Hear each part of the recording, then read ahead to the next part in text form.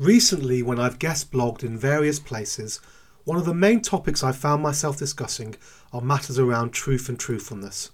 For example, I've raised a number of times my concerns and those of others around the practice of the campaigning group Christian Concern, finding them to be less than transparent in their press releases regarding the legal cases they support.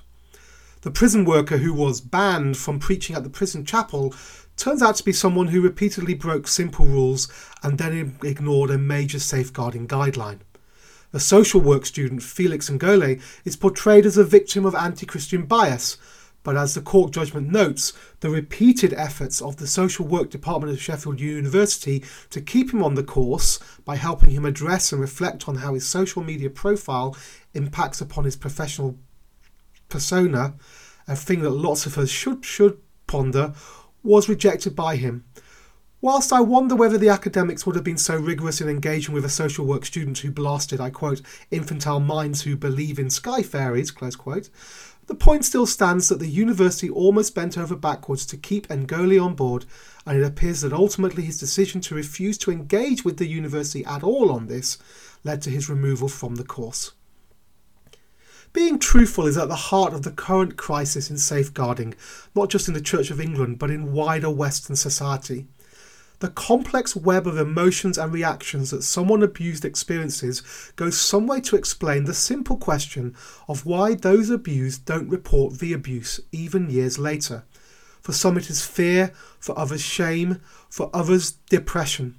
Whatever the reason, getting over the first hurdle of truth is an important step, and this is why, when something is disclosed, it is the duty of all those in the Church of England, lay or ordained, to report it to the appropriate authority, not least to protect themselves against the accusation of covering things up. Of course, there is a valid question to be asked about the sanctity of the seal of confession, and many priests like myself would argue that there are limited, specific sacramental moments in our ministry when the prime importance is simply the eternal state of the soul sat in front of us. That said, in the huge, overwhelming cases of disclosure, and certainly 100% of the time for any layperson, any report of abuse of any kind should be reported immediately. At this point, however, the boundaries of truth and transparency then become incredibly blurred. While insisting on openness at the start of the safeguarding process, far too often then a veil of protection and confidentiality then falls across the rest of the process. We move from encouraging telling all to insisting on telling nothing. People, sometimes falsely accused, are suspended from their jobs and told not to tell anyone why. Evidence is not shared, and challenges to the process, for example in the case of the long-deceased Bishop George Bell, are dismissed, and somewhere along the line the presumption of innocence can get tangled up in the protection of the victim. Finding the balance between the two can be a delicate matter, and I've heard a number of horror stories of the way clergy who have been falsely accused of abuse have been practically dumped by their dioceses, who had excellent processes in place to look after those accusing, but precious little support for those accused. This isn't the case everywhere, but it happens enough for us to know it is a problem. And when diocesan safeguarding policy after diocesan safeguarding policy has pages and pages on how to look after the victim and 2 sentences on pastoral care for the accused, one wonders whether sometimes the process is leaning too much in one way. The issue of telling the truth is especially important in the public narrative around reporting abuse accusations. In a world of spin, it's important to note that not telling the whole truth can be as deceitful as telling an outright lie. As I noted earlier, some Christian campaigning groups can be guilty of this, and it's also a real danger when victims go public. There is a huge difference between a dispassionate police investigation which, whilst doing everything to look after the victim, explores every avenue of the story to try and build up a big picture in order to do proper justice, and an hour-long radio interview condensed into 5 short minutes gives just one side of the tale. Look, let me give you an entirely hypothetical example to make my point. Let's say that tomorrow I do an interview with a Christian magazine, and in it I accuse a leading gay activist in the church of abusing me 20 years ago. I hope you'd be sympathetic to my cause, and if you weren't, you're clearly heartless. Let's say I also tell you that I went to my archdeacon last week to tell her, and she said to me that I should drop it.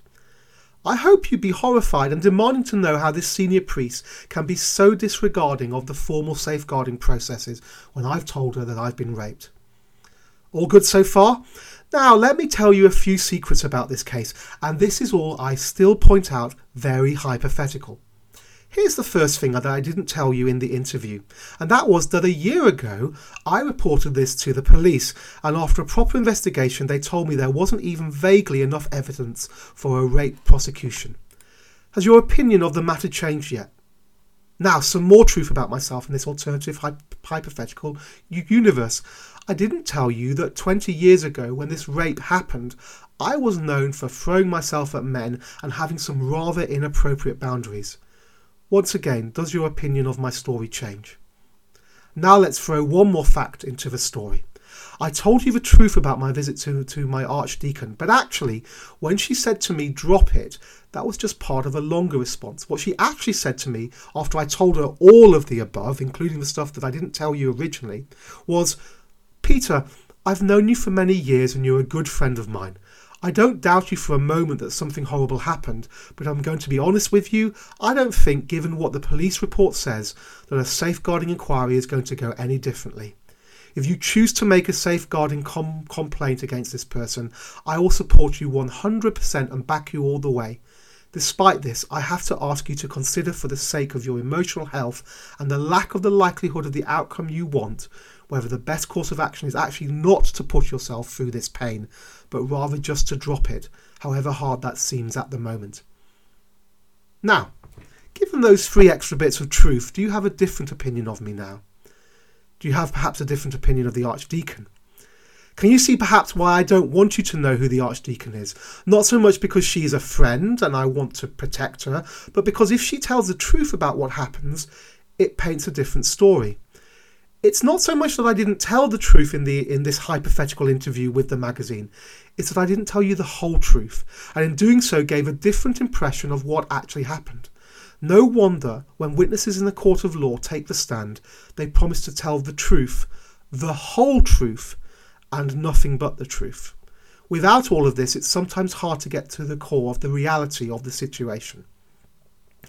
This need for truth-telling and our human instinct, born out of our fallen sinful nature, and the desire often to twist events to suit our own status and narrative and purposes, permeates every part of our lives.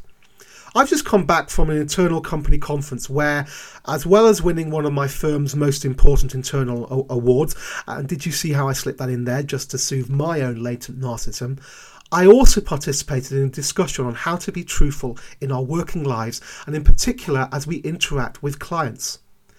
In an environment where the larger the sale, the greater the commission, sometimes the temptation is to be less than honest with a client about what is the best product for them. If all the client needs is the $500,000 piece of software, but the $1 million version will take me over my personal annual sales target, I once again can see how not lying is not the same as telling the whole truth. Is it more important for my integrity and my relationship with my client that I tell them not just the truth that software B is going to do everything that they need with all the bells and whistles on and it'll cost them $1 million, but also that if they're on a tight budget, that actually software A for half the price will do everything they need? I can measure the outcome for me for getting them to buy the more expensive piece of software in monetary terms. But the benefit for me of them buying the cheaper but still suitable piece of software that's half the price is less tangible, but arguably more powerful. When I wrote my Oxford dissertation on truth and deceit, mainly because this grey boundary is something I have struggled with for many years and I wanted to process it theologically, I spent some time with the Bruderhof community in Kent. The Bruderhof, a Mennonite community stretched across the world, who have been through Nazi persecution, a cultic authoritarian stage in the 50s and 60s, and are now passionate about promoting peace amongst Christians and beyond. The Bruderhof have a rule of community where you are not allowed to talk about someone in the community unless they are present. This means that if you want to gossip or complain, you need to do it face to face. This rule of community is designed to protect relationships rather than break them, and to walk together the painful path that truth sometimes takes us. When we can only accuse in the presence of the accused, we accept that the full story is also likely to be revealed. Such an approach challenges our narcissism, our sociopathism, but leads us into the truthful life of the Trinity, where one God is three persons who know each other completely, openly, and transparently. Within that triune community, the expansion of the circle of truth to include the church was only done at great cost and pain, and this is, of all the things that we've explored today, the greatest insight into the power of truth. Truth is, ultimately, very painful. Like the therapy who stripped apart their life with the therapist like a chef peels layer after layer of an onion to get to the reality of events and the real healing that is needed in a sinful world, sometimes we need to address our own shortcomings, personally and corporately, in the telling of truth, even when we are truly victims. But then, in a broken world where we are all a mess of sin and sinned upon and a mix of those two, and sometimes it's so complicated to separate the two apart, it is the recognition of the truth of that and how it permeates every aspect of our lives that is arguably one of the greatest points of growth we can ever experience. I'm Peter Auld, and this is Radio Free Canterbury.